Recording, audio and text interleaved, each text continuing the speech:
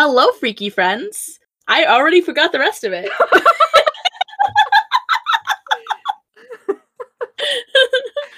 Hi, I'm Pippin. Terrified of everything podcast stepdad. And I'm Kate, the not so intelligent haunting of the podcast. And together no, I'm kidding. And together we're two sad fuckers that are on the Bone Garden. So this is episode 12. I don't know, I just gotta clap for emphasis. Yeah. So this is episode 12. And for the people that are actually like listening to the episode, the people that aren't in the live stream, this is like, I think, Pippin, a really good spot to like jump on the bandwagon. Like we're doing a spooky little compilation, a little listicle, if you will. A little listicle. But yeah, so through the hop on my listicles. Hop on. You stress me out in the best way. So, yeah, through the power of technology and the internet, I'm here with Pippin. How have you been? How has life been treating you for the people that, are wondering, like myself, because I'm a nosy bitch? Well, okay, I had already moved since the Scourge Mountain. So, I'm up in, like, I'm sharing a room with Zach now instead of having a separate room because we're living scandalously. Oh, shit. And I also just straight up said your name. I'm so sorry, babe. It's okay. Wait, scandalously, are you showing off your ankles, perchance? No, my ankles are fully covered. Look at that. There you go. Fully covered ankles. My ankles, dear listener, are not fully covered. In fact, one could argue that they're exposed.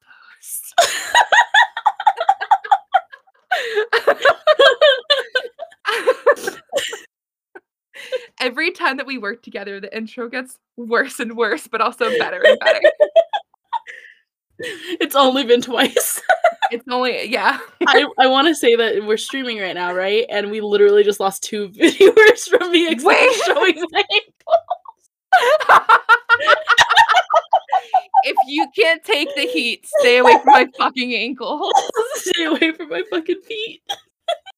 Yeah, so your week's overall been like okay. You aren't like committing arson or anything. Nothing I haven't committed arson this week. This week, okay, but next week, like it's still on the docket a little bit, probably. Yeah. Did he just go? Are you sure? When your nesting partner outs you into all of your misdoings. I'm the less tame of the two of us. Oh no, I thought that you were like the tame one because he's. Oh no. Oh no, I meant of you and I. I was not talking about Bonnie.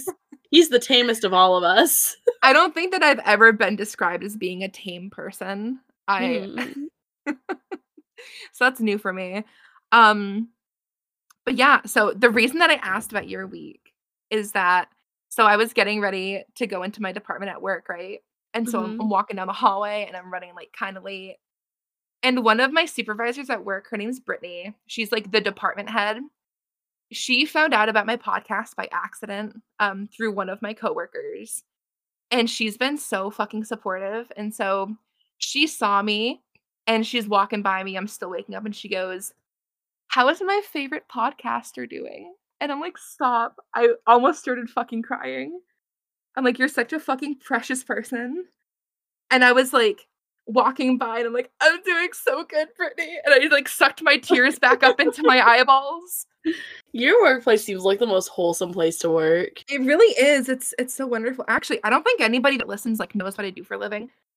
I could tell them anything, right? Like I'm an astrophysicist. Nobody believes that. Everybody unsubscribes podcast. I work in the agricultural industry. Let me hold on. Let me give him some hints. I can't draw this thing. The agricultural industry. Wait, there's 5. This is the Canada leaf. Hold on. Did you? Hang on. I mixed them up. No, I work in the medical wacky tobacco industry, and I honestly work with that was my chair. Some of the most wonderful fucking people, and I'm not just saying that because everybody listens to the show. But they're all wonderful people. Super fucking wholesome. One of my coworkers actually recommended a topic for one of my episodes. And I'm really excited.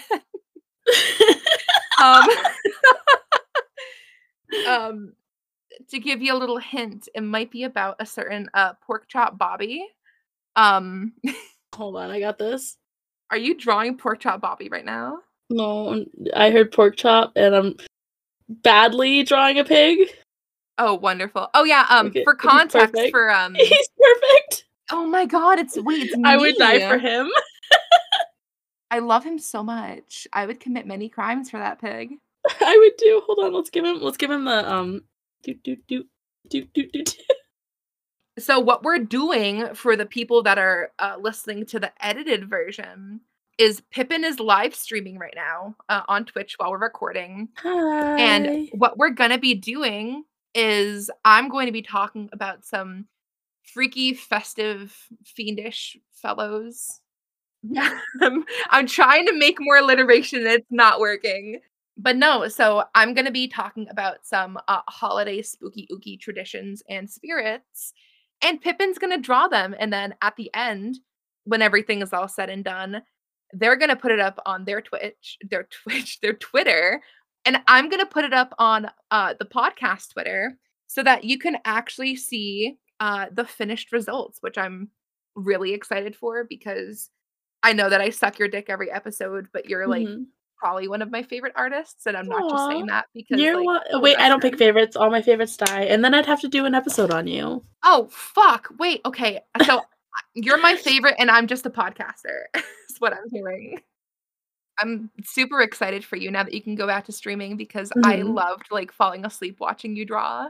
I honestly was not as happy of a person when I wasn't streaming. Like being able to be around my community has like genuinely made me feel like more comfort and like love than I felt in most other cases. So I was not a happy person.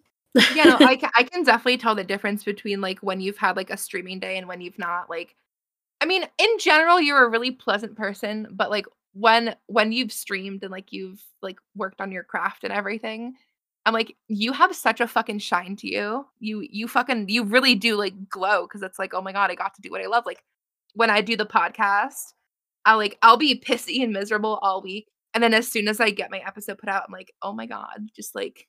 I'm in such a like genuine high already from starting the stream, so I'm so sorry. We've already gotten off topic twice. We have not even gotten to the first thing.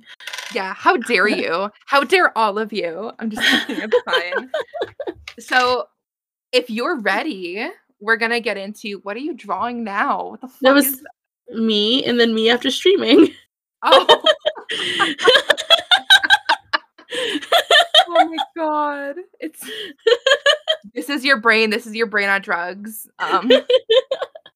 Hold on, I've actually got a bigger belly and bigger boobs after I stream too. Damn. I just do 24/7, but that's because I'm really out of shape. I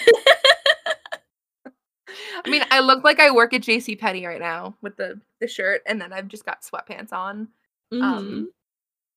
But yeah, so if you're ready, we're gonna get into our first, not spirit, but collective group of spirits. One moment. Oh, what's up? Oh my lord, go away. I will end you. They're going, fucking Kate is gonna have to have me on her podcast as one of the fucking murderers because I'm going to murder you. Did he stick his fingers in your ear? He did stick his fingers in my ear. Bonnie, we're working. Fuck you.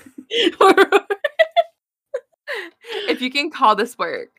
So the first fanciful festive fellows, the alliteration makes me want to light myself on fire, that we're going to cover are the Yule Lads. The Yule Lads are an Icelandic folklore that dates back as far as the 17th century. The lads are fun holiday tricksters that visit children every holiday season, with each one of the lads visiting people on specific nights. So they're these small troll-like humanoid creatures that originally wore Icelandic garb, but around the turn of the 20th century, retellings of the story depicts them as wearing red coats like Santa. So the lads descend from their home in the mountains one by one to leave children gifts in their shoes. But if you aren't a kid, the lads will just make your life hell or like really, really, really inconvenient. So the lads remain in town until after the holidays, and after they're done with their shenanigans, they go back to their home and to their mother, who's this old, haggard, child-eating ogre named Gryla, Oh, who are we we're putting gonna Grayla in the same list or no? she's we kind of yes, no, maybe so. I mean, Okay. they're very closely intertwined anyway. So, oh, I have to sneeze. Bless you. No, I don't have to sneeze. I lied to you. Oh, yeah, it's because I said bless you preemptively, so your body couldn't do it anymore. I feel so blessed. In the original stories regarding the Yule Lads, there were roughly 80 of these holiday tricksters, but that number was eventually reduced to 13 to correspond with the 13 days of Christmas. While the Yule Lads were intended to be fun, gift-giving holiday spirits, they also served as a cautionary tale about preserving food and other resources during the winter. So, who are each of these cute little holiday guys, and when should you expect to see them? So, December 12th, you'll see Sheepcoat Claude, who has an oddly specific fascination with sheep. He'll steal milk from them, scare them, and harass them. Sheepcoat Claude looks like a scrawny little Santa, but you'll know that you're dealing with him because he has 2 peg legs and apparently walks in a silly way. December 13th, you'll be visited by Gully Gawk. Similar to Sheepcoat Claude, Gully Gawk has an oddly specific fascination with cows.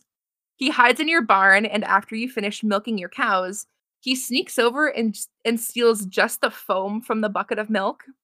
I don't know why. I can't ask him, but I guess that's just the thing that he likes to do. December 14th, you'll meet Stubby. Stubby is a very short lad whose sole purpose is to steal cooking pans and to eat the leftovers and crusty bits from them. Then December 15th, the tall, gangly spoon licker enters the picture. As you can probably tell from context clues, he really likes forks. It's actually wooden spoons. He'll rummage through the drawers and cupboards and find old spoons and give them a lick, hoping that there's some leftover treats on them. It gets worse. It gets weirder.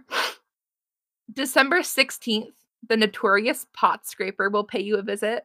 He steals pots that might have leftovers in them and carries them back up to the mountains. December 17th, Bowl Licker is gonna come knocking at your door. He doesn't knock on your door though, Pippin. You know what he does instead? Does he lick your bowls? He climbs in through your fucking window and hides under your bed. Back in the olden days, Icelandic people would place their plate or bowl, called an uskur, beneath their beds. It was like their go-to dish or plate or whatever. Well, Bowl Licker is gonna find those secret dishes under your bed and lick them clean. Okay, so a lot of obsession with cutlery and livestock.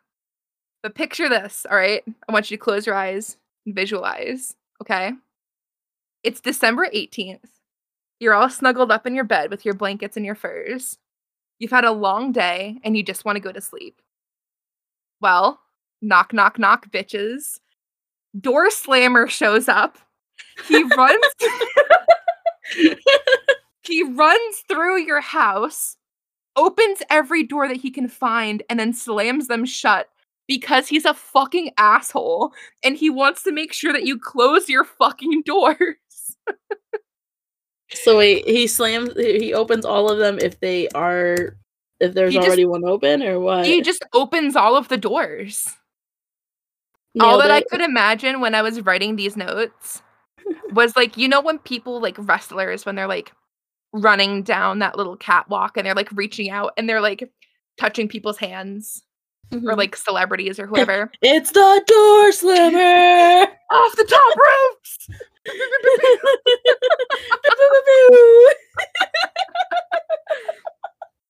He doesn't have a purpose though. Like I looked pretty extensively and I couldn't find a reason why he does the things that he does. He's just an asshole. He's just a fucking asshole and he wants to make sure that you shut your damn doors.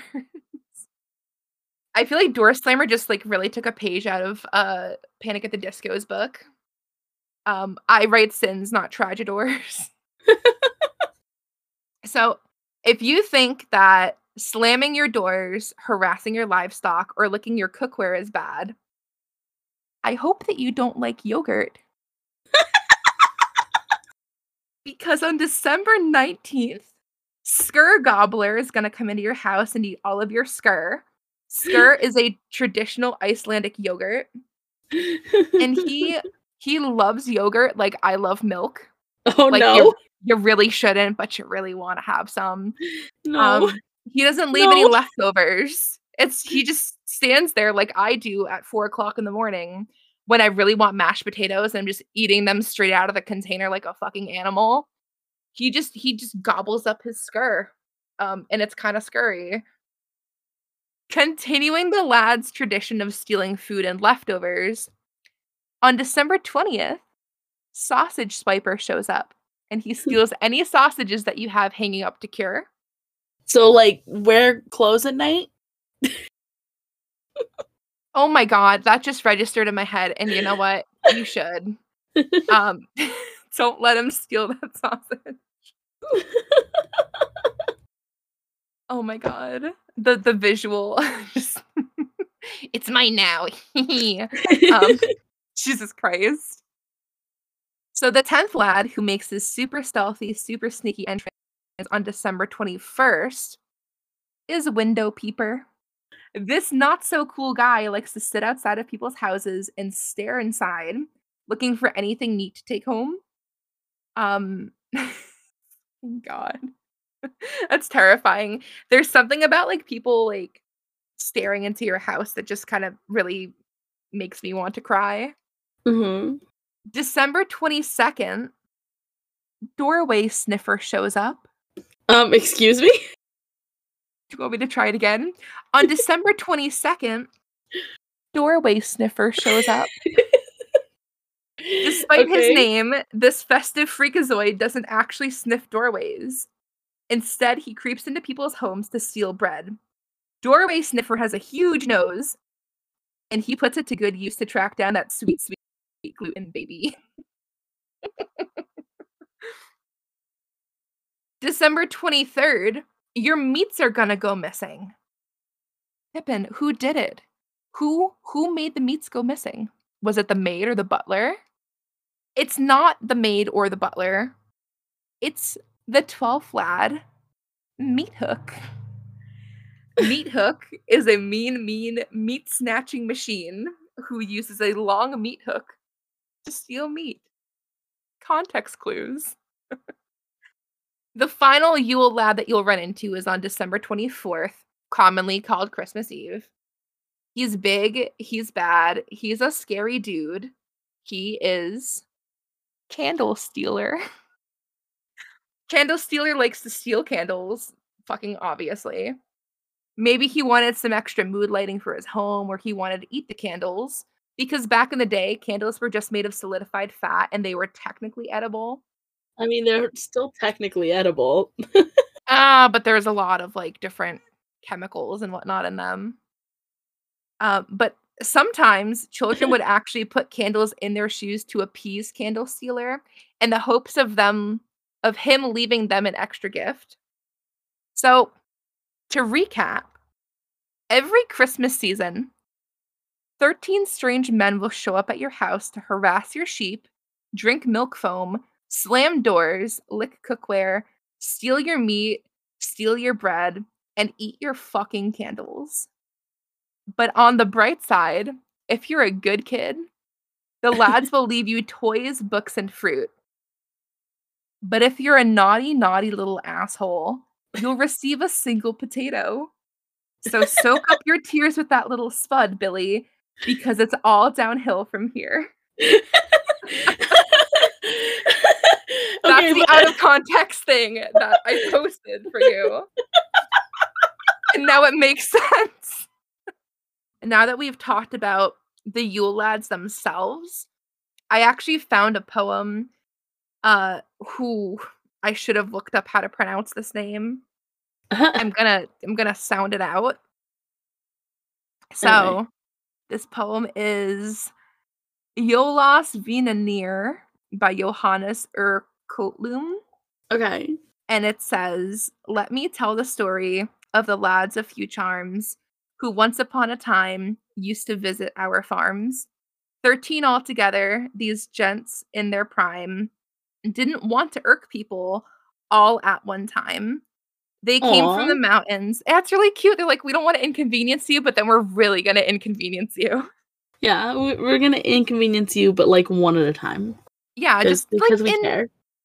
in moderation. We're going to annoy you in Yeah. moderation, just like us. Yeah, They came exactly. One episode at a time. one episode at a time, baby. They came from the mountains, as many of you know, in a long single file to the farmsteads down below. Creeping up all stealth, they unlocked the door. The kitchen and the pantry they came looking for. Gryla was their mother. She gave them ogre milk. And later, Father Leopoldi was a loathsome ilk. They hid where they could, with a cunning look or sneer, ready with their pranks when people were not near. They were called the Yuletide lads. At Yuletide they were due. They always came one by one, not ever two by two. And even when they were seen, they weren't loath to roam and play their tricks, disturbing the peace of the home. The first of them was Sheepcoat Claude. He came stiff as wood, to prey upon the farmer's sheep as far as he could. He wished to suck the ewes, but it was no accident. He couldn't, he had stiff knees, not too convenient. The second one was Gullygawk, gray his head and mean. He snuck into the cow barn from his craggy ravine. Hiding in the stalls, he would steal the milk, while the milkmaid gave the cowherd a meaningful smile. Stubby was the third one called, a stunted little man who watched for every chance to whisk off a pan. And scurrying away with it, he scraped off all the bits that stuck to the bottom and the brims, his favorites. The fourth one was Spoonlicker. Like Spindle, he was thin. He felt himself in clover when the cook wasn't in. Then stepping up, he grappled the staring spoon with glee, holding it with both hands, for it was slippery. Pot Scraper, the fifth one, was a funny sort of chap.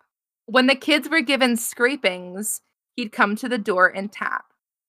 And they would rush to see if there really was a guest. Then he hurried to the pot and had a scraping fest. Bull Liquor, the sixth one, was shockingly ill-bred. From underneath the bedsteads, he stuck his ugly head. When the bulls were left to be licked by dog or cat, he snatched them for himself. He sure was good at that. The seventh was Door Slammer, a sorry, vulgar chap. When people in the twilight would take a little nap, he was happy as a lark with the havoc he could wreak, slamming doors and hearing the hinges on them squeak. Skur Gobbler, the eighth, was an awful, stupid bloke. He lambasted the skur tub till the lid on it broke. Then he stood there gobbling, his greed was very well known, until about to burst, he would bleat, howl, and groan. The ninth was Sausage Swiper, a shifty little fifer. He climbed up to the rafters and raided food from there. Sitting on a crossbeam in soot and in smoke, he fed himself on sausage fit for gentlefolk. The 10th was Window Peeper, a weird little twit, who stepped up to the window and stole a peek through it. And whatever was inside, to which his eye was drawn, he most likely attempted to take later on. 11th was Door Sniffer, a doltish lad and gross. He never got a cold, yet had a huge and sensitive nose. He caught the scent of lace bread while leagues away still, and ran toward it weightless as wind, dale, and hill. Meat Hook, the 12th one, his talent would display, As soon as he arrived on St. Thorlak's Day, he snagged himself a morsel of meat of any sort, although his hook at times was a tiny bit short. 13th was Candle Beggar. 'Twas cold, I believe. If he was not the last of the lot on Christmas Eve, he trailed after the little ones who, like happy sprites, ran about the farm with their fine tallow lights. On Christmas night itself, so a wise man writes, the lads were all restraint and just stared at the lights. Then one by one they trotted off, into frost and into snow. On the 12th night, the last of the lads was used to go. Their footprints in the highlands are now effaced for long. Their memories have all turned to image and to song. The end. Isn't it so cute? It is. Like, it gives me very, like, kind of Dr. Seussy kind of vibes, kind of like the Grinch Who Stole Christmas vibes. But it's really, I really like it. I will definitely have to put the link up somewhere, probably in the show notes. So if you want to read it, then you can read it, like, to your kids and, like, scare them and be like, oh, you have to behave or they're gonna slam your fucking door and they're gonna, like, harass your sheep. Also, your pots are gonna be gone. So the next holiday spirit we're gonna cover is one that we already mentioned. It's the Yule lad's mother, Gryla. Gryla is first mentioned in an Old Norse text called the Prose Edda back in the 13th century, but she wasn't associated with Yule or Christmas until the 17th century. Gryla is technically one of the oldest mythological figures in Icelandic folklore. According to these centuries-old texts, Gryla was a haggard old beggar who would wander around the town asking parents to give her their children. Instead of handing over little Billy, the parents would give her scraps of food and then shoo her away. And eventually, Gryla was exiled to live in a cave in the mountains. Gryla's physical appearance has changed drastically over the years. Some sources describe her as having 300 heads and nearly 1,000 eyes. Other sources describe her as having 15 tails with balloons on each end, and each balloon is full of kids that she has abducted from local villagers. She might have eyes on the back of her head, massive ears, rotten teeth, or cloven hooves a la the devil himself. Nowadays, Gryla is depicted as an enormous, ugly ogre woman who preys on ill-behaved children. She abducts these naughty children and brings them back to her home. She boils the children alive in a massive cauldron and then chows down with her 13 sons, a massive cat, and her husband. Yeah, she's married. So if she can find love, like, so can all of you. Gryla's hubby, Lepaludi, is thought to be an ogre himself, but instead of working hard to snatch children and provide for his family, he's a lazy, cranky oaf. It's pretty clear that Gryla wears the pants in the relationship. I mean, you got a lazy ogre who probably reads ye old newspaper all day. And then you have a giant ogre Christmas witch who scoops up ill-behaved kids and boils them alive. Like, kind of speaks for itself. Not much is known about what her husband actually does, but we do know that he's the only man that's been able to marry Gryla and survive. She'd had husbands in the centuries prior, but she just ended up killing all of her fucking husbands. While Gryla mostly serves as a cautionary tale for children, many adults recognize elves, trolls, and the fae as tangible forces in their lives.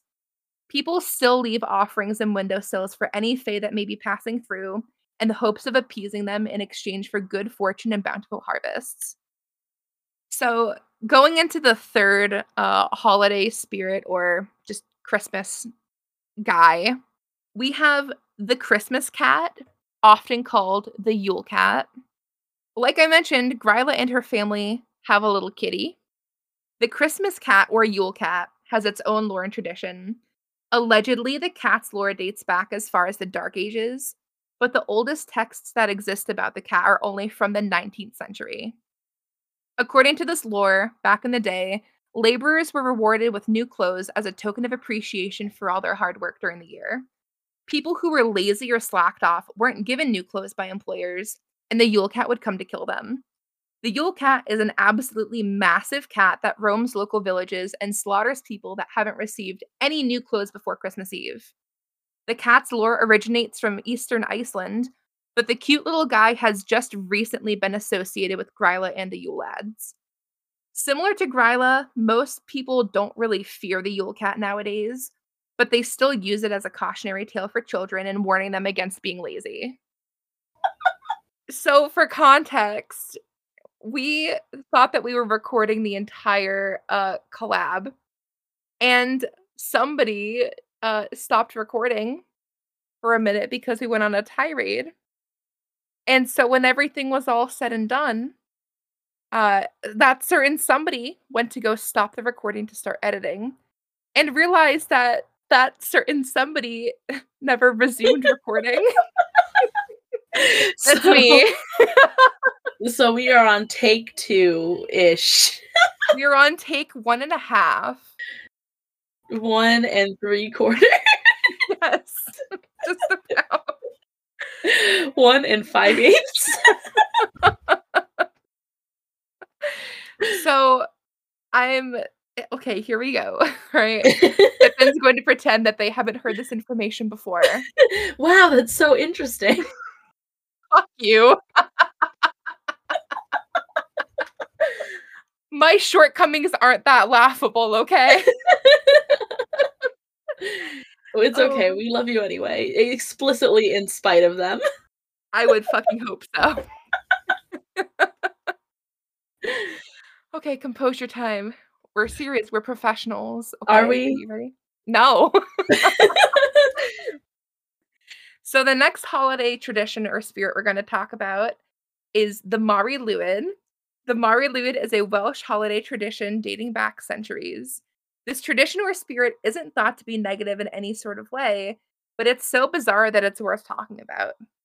So Pippin, even though you've heard this before, imagine this, all right? Close your eyes. Hold on, because I have something important to say. Yeah. The first time that we recorded this, I basically just shut up the whole time. So this is going to be a very different experience from the first half of the episode, because the first half I actually had something to focus on. Now it's all just Kate. So she's got some I'm going to struggle. Well, because in case you weren't paying attention to the start of the episode, we initially live streamed the recording. So Pippin was super concentrated on drawing these little spirits, which if you want to see them, they're going to be on each of our Twitters. But no, now the only thing that you have to focus on, Pippin, is me. And we all know that you love to torture me. I do. It's very pleasant.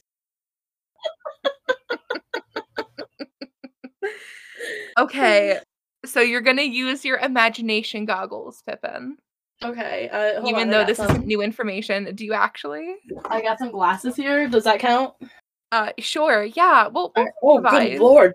Babe, you cannot see. Okay, just kidding. Zach's in the background, like, leave me alone. I know I can't see. Okay, so do you have your imagination glasses on? I'm imagining that I have them on. Okay. So imagine while imagining. Imagine this. Imagine Dragons. Shout out to our boys, Imagine Dragons. I don't know anyone who's in that band. So no, I know all of them. They're all best friends with me, and they all said that you have to listen to this fucking podcast. And then we get sued, and now the show is over. Okay, so imagine this. Radioactive. I'll make you a believer of the thunder and the lightning. Lightning, then the thunder. Okay. God damn it. Imagine this. God, I can't. All I'm thinking of is this singer from Imagine Dragons. Okay. Imagine this. You're at home hanging out with your family for the holidays, and all of a sudden, you hear singing in the distance. The singing gets louder and louder until it's right outside of your door.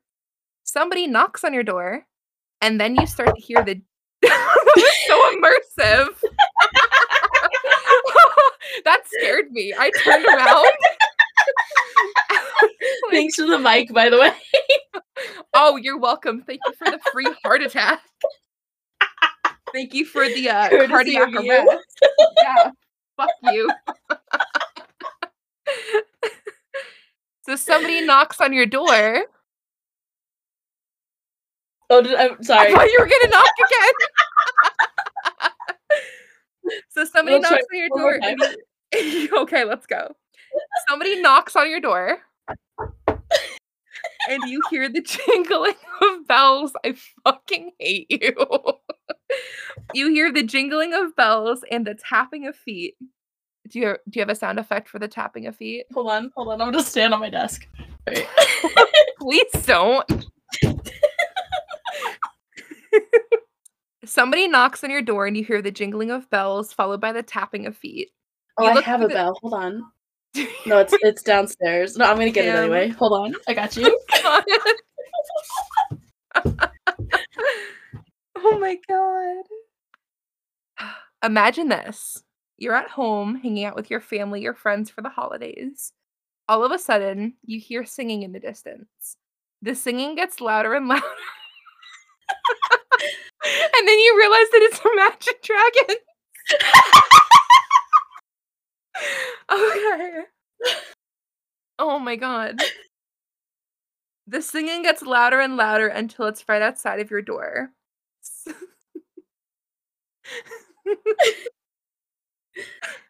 Somebody knocks on the door.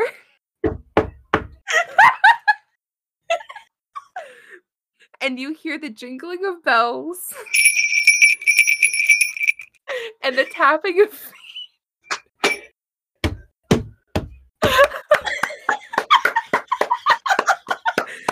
But everybody.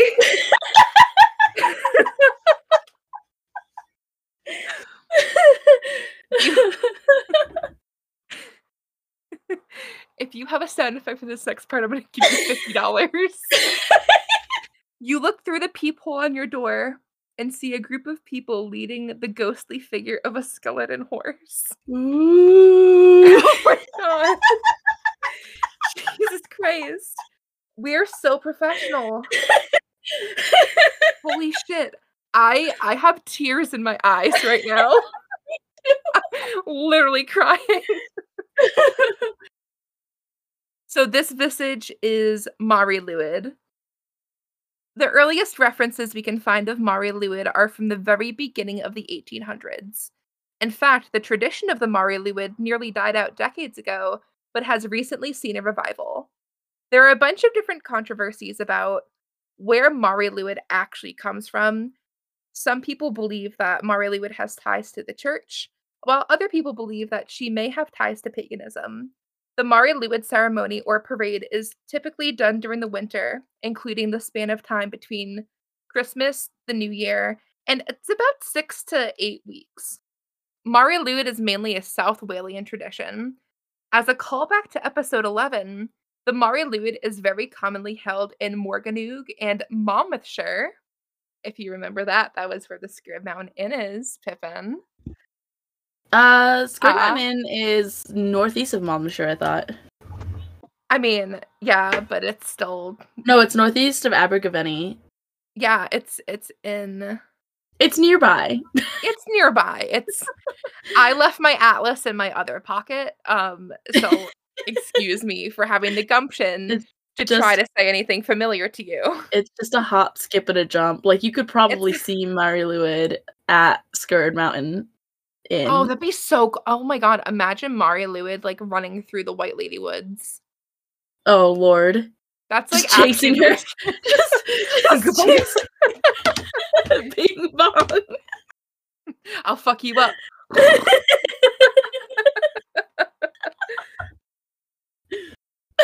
Oh my god. So the Mari Lwyd is a performance featuring a person covered in a sheet or a shawl holding a horse's skull on a pole. The skull and the shawl would normally be decorated with ribbons, flowers, and bells. Traditionally, Mari Lwyd and her troupe would approach a home where all doors and windows are locked to prevent her from simply walking in. The troupe would knock on the door. Are you gonna Oh, knock? I didn't realize we restarted that whole. I was watching The Child. Oh. So the troop would knock on the door and sing a traditional Welsh song introducing Mari Lwyd to the residents. The singers would then challenge. I'm sorry. The troop would knock on the door and sing a traditional song introducing Mari Lwyd to the residents. The singers would then challenge the residents to sing the next verse in the song, like a call and response situation. There are different. Perfect. There were different. There are different versions of the Mari Lwyd song, but all of them are in Welsh, and seeing as I can barely speak my native language, I threw the words into Google Translate. So the gist of the average Mari Lwyd song is, "Here we come, we want to be with you. If you don't want us here, sing back to us and we'll leave you alone. Mari Lwyd is here with ribbons and stars. She will enlighten you, so it's worth it to let us in. Mari Lwyd is happy to be here, asking you for money and gifts. Give us ale and don't be stingy." The resident would then tell them, "I don't have any food or gifts for you, so I can't welcome you in." This back and forth would continue for sometimes minutes and sometimes hours until Mari Lwyd and her group inevitably won the contest. Mari's prize for winning the contest was that the residents granted her and her group entrance into the home. Mari Lwyd would then chase the women and children around the house, performing a bizarre dance for them. When Mari Lwyd and her posse finished in the home or the pub because she visited businesses too, she and her group would tell the people, and again, very loose translation thanks to Google, "Remember my name that rises with the stars, and remember that I love to be kept happy. We wish you joy and good fortune. God bless your homes and all of your men."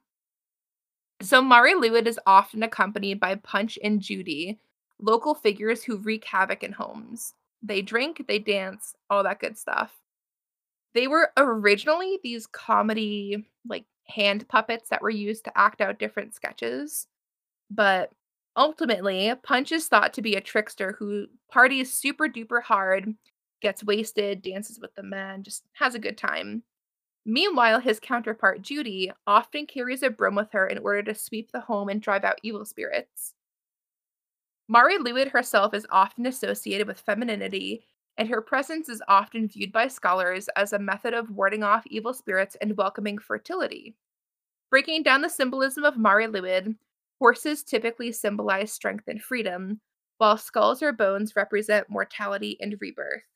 The bells on Mari Lwyd represent a call to order, while ribbons commonly symbolize awareness or attention. Mari Lwyd is a centuries-old tradition of camaraderie, celebration, and friendship, warding off evil and misdoings of the year prior to welcome a new beginning. Our next holiday spirit is maybe about as wholesome as Mari Lwyd, but maybe not. It's Farmhand Depends on who you Rupert. ask. Depends on who you ask. Farmhand Rupert, or his German name, Knecht Rupert. I'm so sorry, I don't speak German. He is a German holiday spirit dating back as far as the 17th century. He is often depicted as a companion or helper of St. Nicholas. Rupert's origin story has a few variations, but it's commonly believed that Rupert was a farmhand or a wild child that Nicholas took in under his wing. In another variation of the story, St. Nicholas stumbled across children that had been drowned in a barrel. He came to the rescue, breathing life into the kids. One of them, a small boy, became indebted to St. Nicholas and vowed to follow him and help him for the rest of time. This little boy was Farmhand Rupert. Rupert is commonly depicted as an older man with a bushy beard wearing a brown robe and a pointed hood. Locals sometimes depict him as having horns and cloven hooves because apparently growing up in the forest makes you look like Mr. Tumnus from the Chronicles of Narnia. In either case, Rupert carries a walking stick, an empty sack, and a bag of ashes. He also wears bells on his robes or decorates his walking stick with them. Rupert accompanies St. Nicholas on his tours of local villages or towns.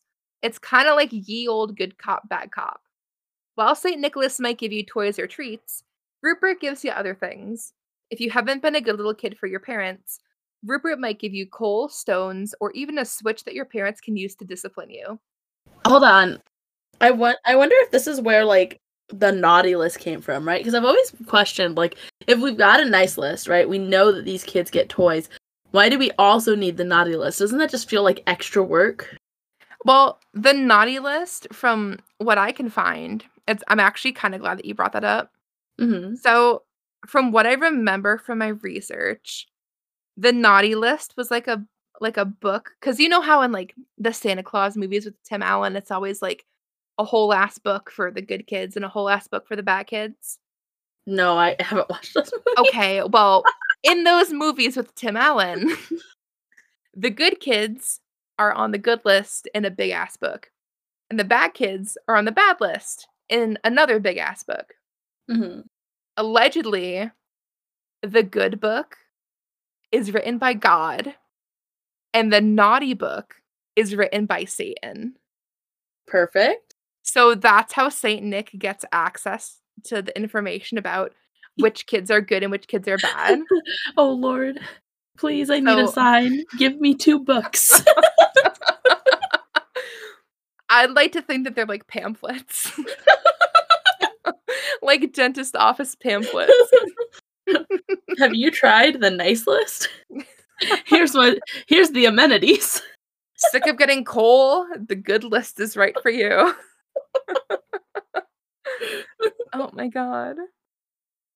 So, if you're a bad kid, Rupert might just beat you himself. And speaking of God writing the good book and Satan writing the naughty book, Rupert may also ask you if you know how to pray, because back in the day, prayer was very, very important in society. And if you didn't know how to pray, Rupert would take the bag of ashes that he carries with him and beat the shit out of you with them.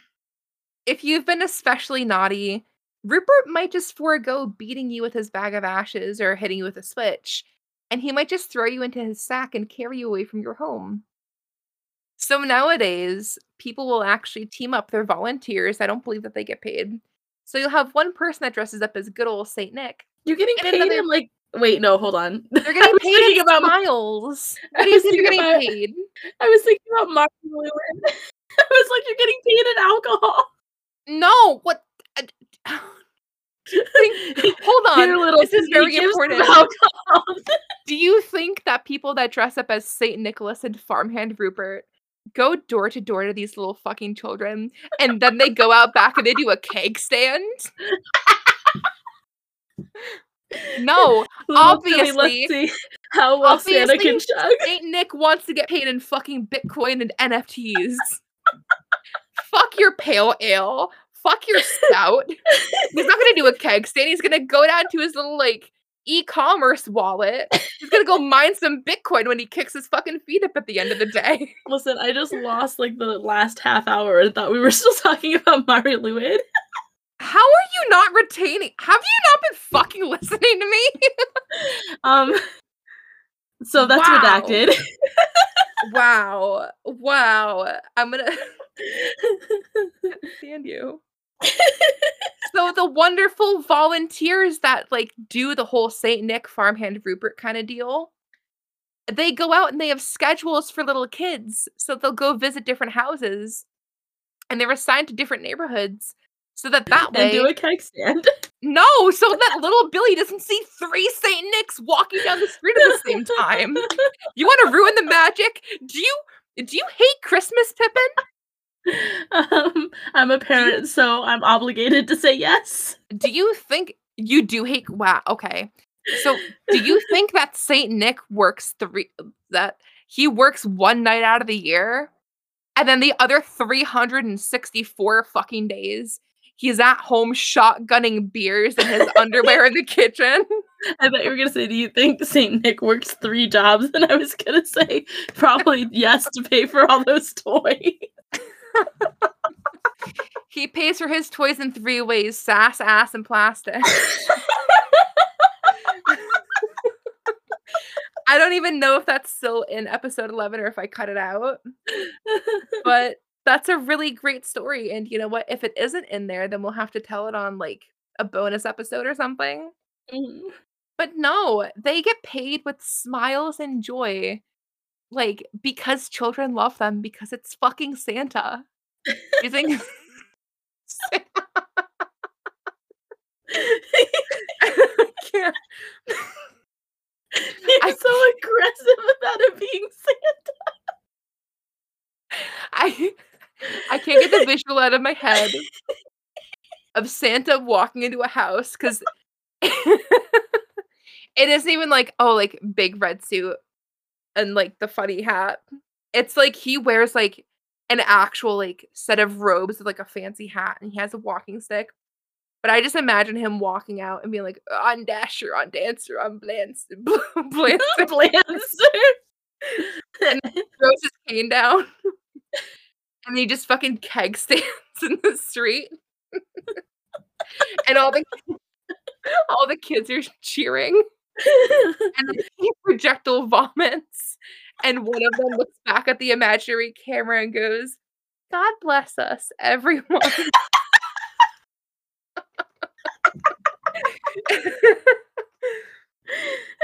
I love my version of Santa. No, I should draw that Santa, just keg stand Santa. the way that I found out that Santa wasn't real, by the way. Santa's not real? Oh, he's alive in your heart. Or he's blacked out in an alley somewhere because he had one too many loggers. No, I was obsessed with this, like, horse card trading game where, like, you could upload, like, the code on the back and you get, like, a horse on your computer. Okay. Yeah, I was a horse girl growing up. Fuck you if you have a problem with that. And I told my mom, I was like, "I want this really specific horse card." And it was super rare, and my mom was like, "Yeah, we'll see if Santa can get it for you." And then I didn't get it, and I was like, "Mom, what the fuck is happening?" I was like, "Santa can do anything, can't he?" And she goes, "No." I was in the group of people with a much older brother. So instead of finding out that Santa wasn't real as a kid, I just thought he was dead because my brother told me he killed him. My God! What? So you never believed in Santa? No, I believed in him, but I also believed he was like, once I hit like 4 or 5 and I was like, Santa's coming, my brother's like, no, I killed him last year. And I took that, I believed it. I took it so to heart. Like, oh my God. But what I do with my kids, because this can like stay in the podcast if you want, because I think it's really freaking cool. A while ago I saw a post that kind of encouraged this and I kind of turned it into my own thing. So yeah, for my kids, my oldest one still believes in Santa. Crap, actually, now that I think about it, I have to tell them not to listen to this episode. But my middle child started to really question Santa for a while. And they finally went, Mom, can you be honest with me? Is Santa real? And what I told them was, I was like, okay, so Santa isn't just one person. He's not real in that idea. But he is kind of the spirit of Christmas. And so every person who wants to show joy or cheer or give someone that childlike wonder can be Santa. And so if you wanted to be Santa, if you wanted to give a secret gift and let someone really feel that magic, no matter who it was, then you can be Santa. And so now they believe that everyone and no one is Santa at the same time, which is very cool. I love that. It's always been like hard for me. Not so much as a kid, but more like now that I'm an adult. And I'm an aunt. I have a nephew and a niece. And I keep seeing these posts where people are like, "Oh, we need to like start telling kids that, not everything is from Santa." Because some kids will talk in school and say, "Oh, Santa got me an iPad." Well, Santa didn't get me an iPad. And this is just like a PSA in general for anybody listening that has kids or is an aunt or an uncle or whoever to a child. If you buy a kid an iPad or something expensive, take accountability and say, "Yeah, I bought that for you." Because it portrays a better image to say, "Hey, yeah, I had the extra money to buy you something that wasn't Santa." Instead, the kid's gonna think, "Wow, Santa doesn't love me enough to get me an iPad. I wasn't good enough. I was bad." So just remember that if you're giving gifts or like shopping for somebody, not everybody is as blessed as you, and that's not your responsibility at all. But just if you're gonna give a kid a gift, then make sure that if it's from Santa, it's something reasonable because you don't want other kids to feel bad. That's actually something that I've lived by for a long time because I have had that conversation with a friend when I was younger who was like, everybody got all these cool gifts. I don't understand why was I not good enough, right? When I was really little, it's something that stuck with me. So I've never given the kids like a big gift from Santa. Yeah. And I actually had to fight my parent Parents. parents kind Parent. of. Yeah, Listen, parent, okay, question mark. I had to fight the kids' grandparents on that at one point Mm. because they wanted to give the kids a PS4 and say it was from Santa, and I was like, "No, that's not from Santa. If you say it's from Santa, I will tell them Santa's not real because that's not fair to do their friends." And I mean, that's the other hard thing for me is that so my parents divorced when I was what, almost 6, I think. It was like Mhm. February of 2002, I think. And my mom has always had a very stable job, very stable income. And my dad lived on his own because of the custody and how everything was separated with the divorce.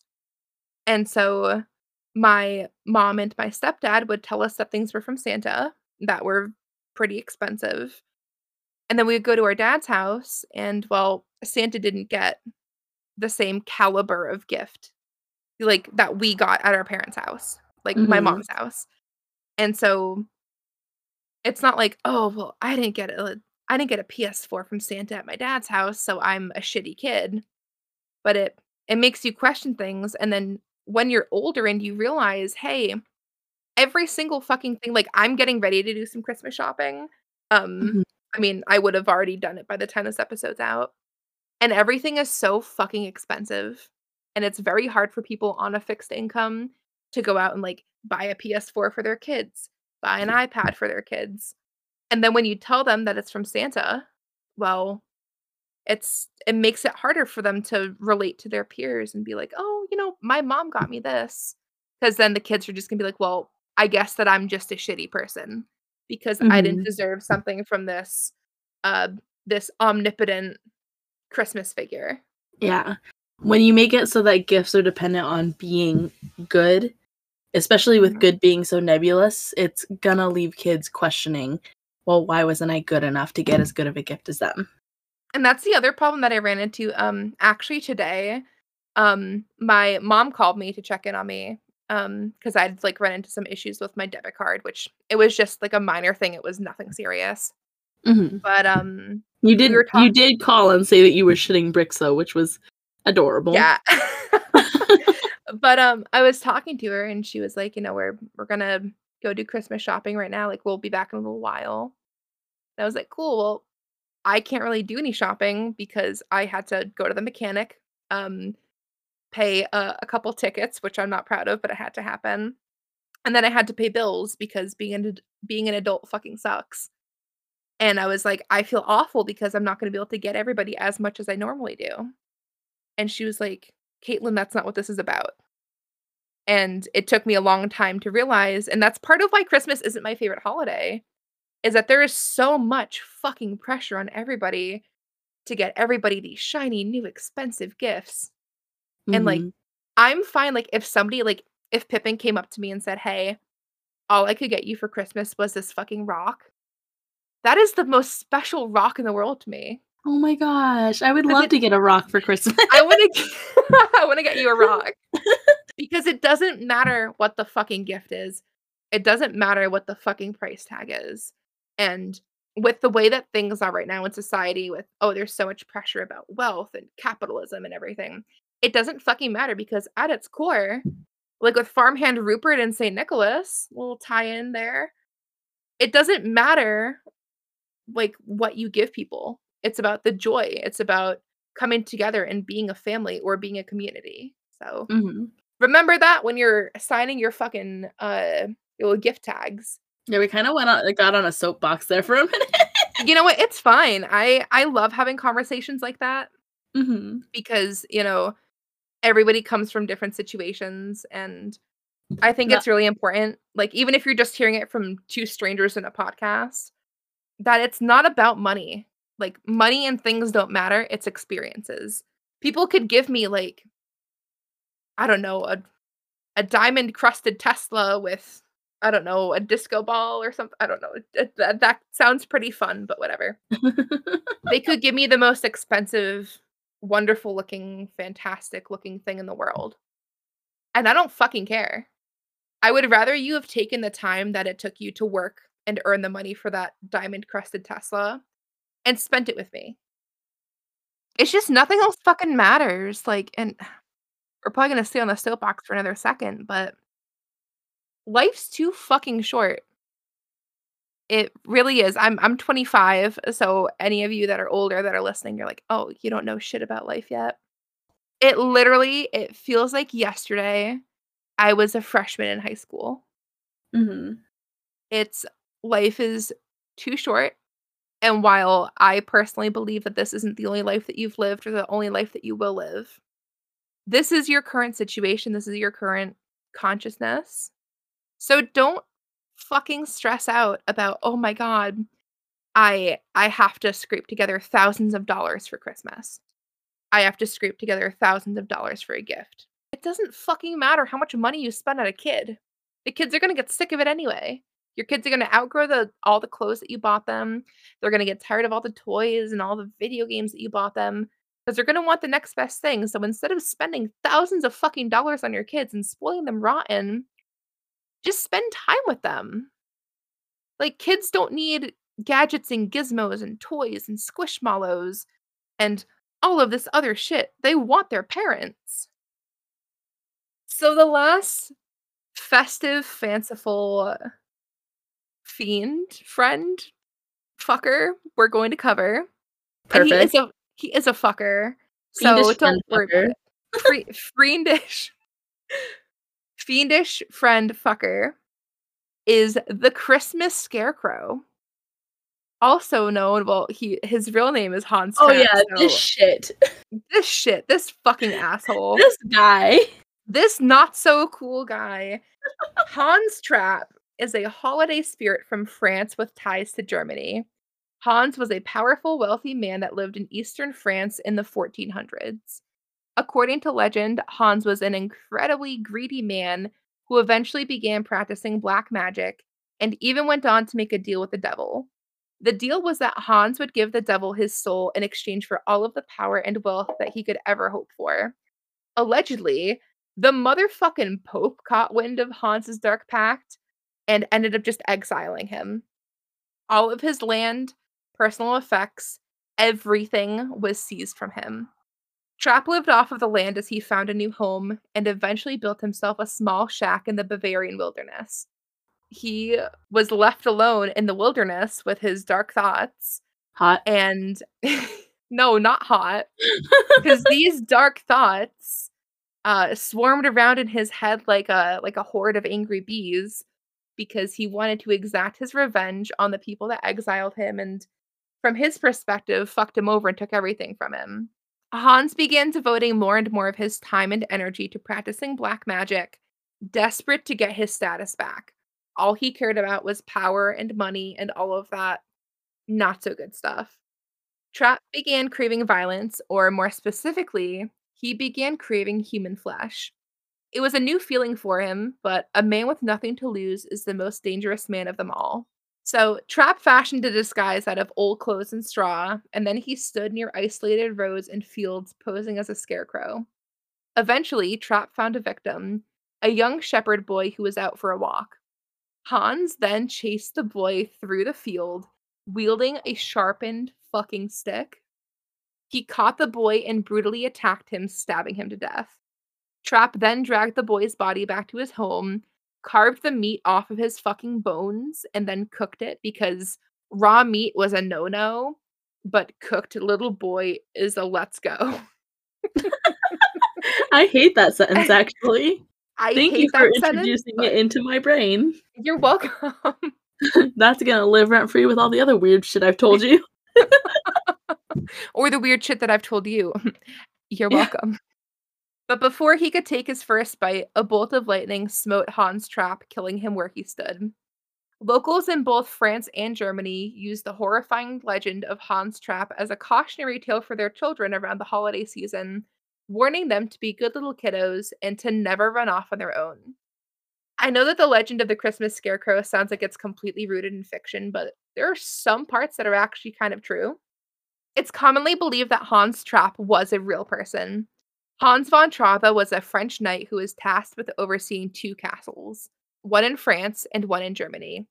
There was some sort of dispute over the properties, and eventually Hans was forced to surrender the castles to the authorities in order for them to be redistributed.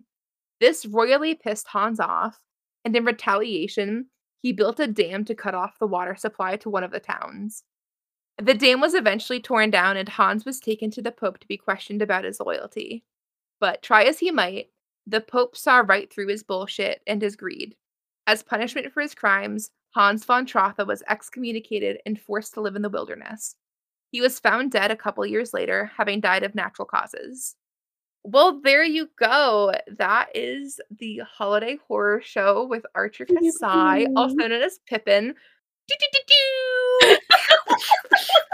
Explosions, confetti, children screaming in the streets. Blood, blood, blood, and death.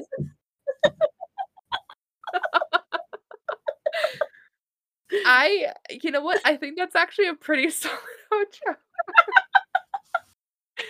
I really enjoyed my little listicle.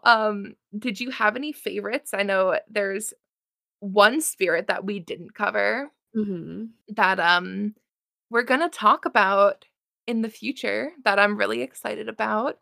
Do we have like any hints for the listeners? Something very subtle to kind of be like, hey, this is what we're missing.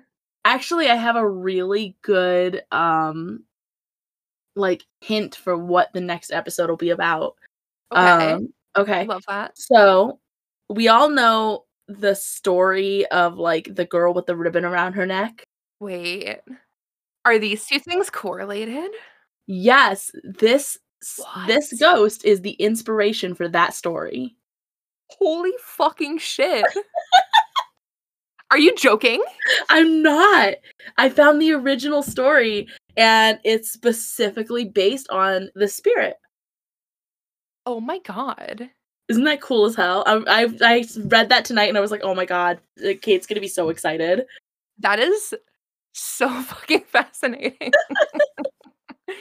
Wow. Well, I mean, if you guys or gals or non-binary pals like want to know who the fuck we're hinting at, you're just gonna have to listen to the next episode.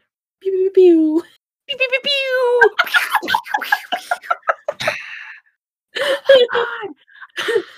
That's the audience cheering in the background. The audience that we don't have. As always, I'd love to give a super duper special thank you to my best friend in the whole wide world, Pippin. It's me. Pippin, that was delightful. Pippin is the digital artist that did the incredible work for the show.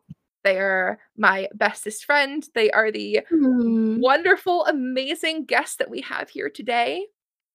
If you want to look at some of their work, you can find them on Twitter at Archer Kasai, ArcherKasai.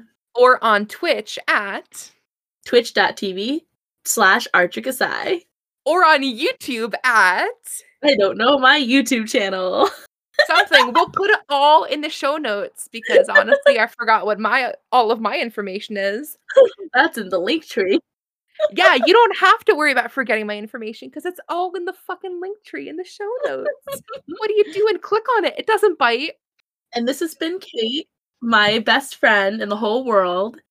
And this has been Pippin, the scary little bitch baby who is afraid of everything. I don't know how to end this now. All right. Pew, pew, pew. Pew, pew, pew, pew. Oh, I remember how I end it. It's been a while. Okay. All right, go ahead. We hope that you enjoyed this super duper special, freaky, fiendish, festive collaboration. Remember to stay safe, stay spooky, and stay the fuck away from 13 troll-like humanoid creatures that come down to your house in the holiday season to fuck up your life and touch your sheeps and everything.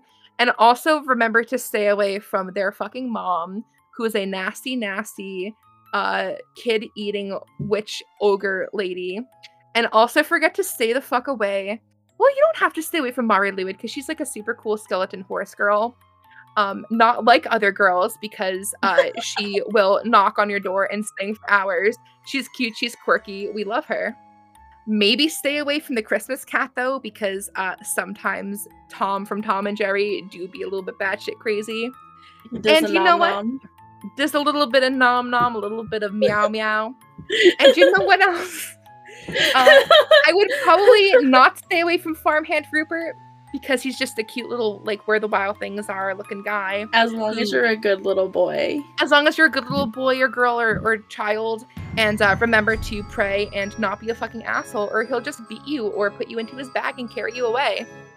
Definitely make sure that you stay the fuck away from Hans Trapp the Christmas Scarecrow, though, because he's a nasty, nasty man, and he will chase you through the fucking fields holding a pointy stick. And then when he finds you, he'll cut off all the meat off your bones, cook it, because salmonella, and then right before he can eat you, he'll get struck down by lightning sent from God. Nailed it.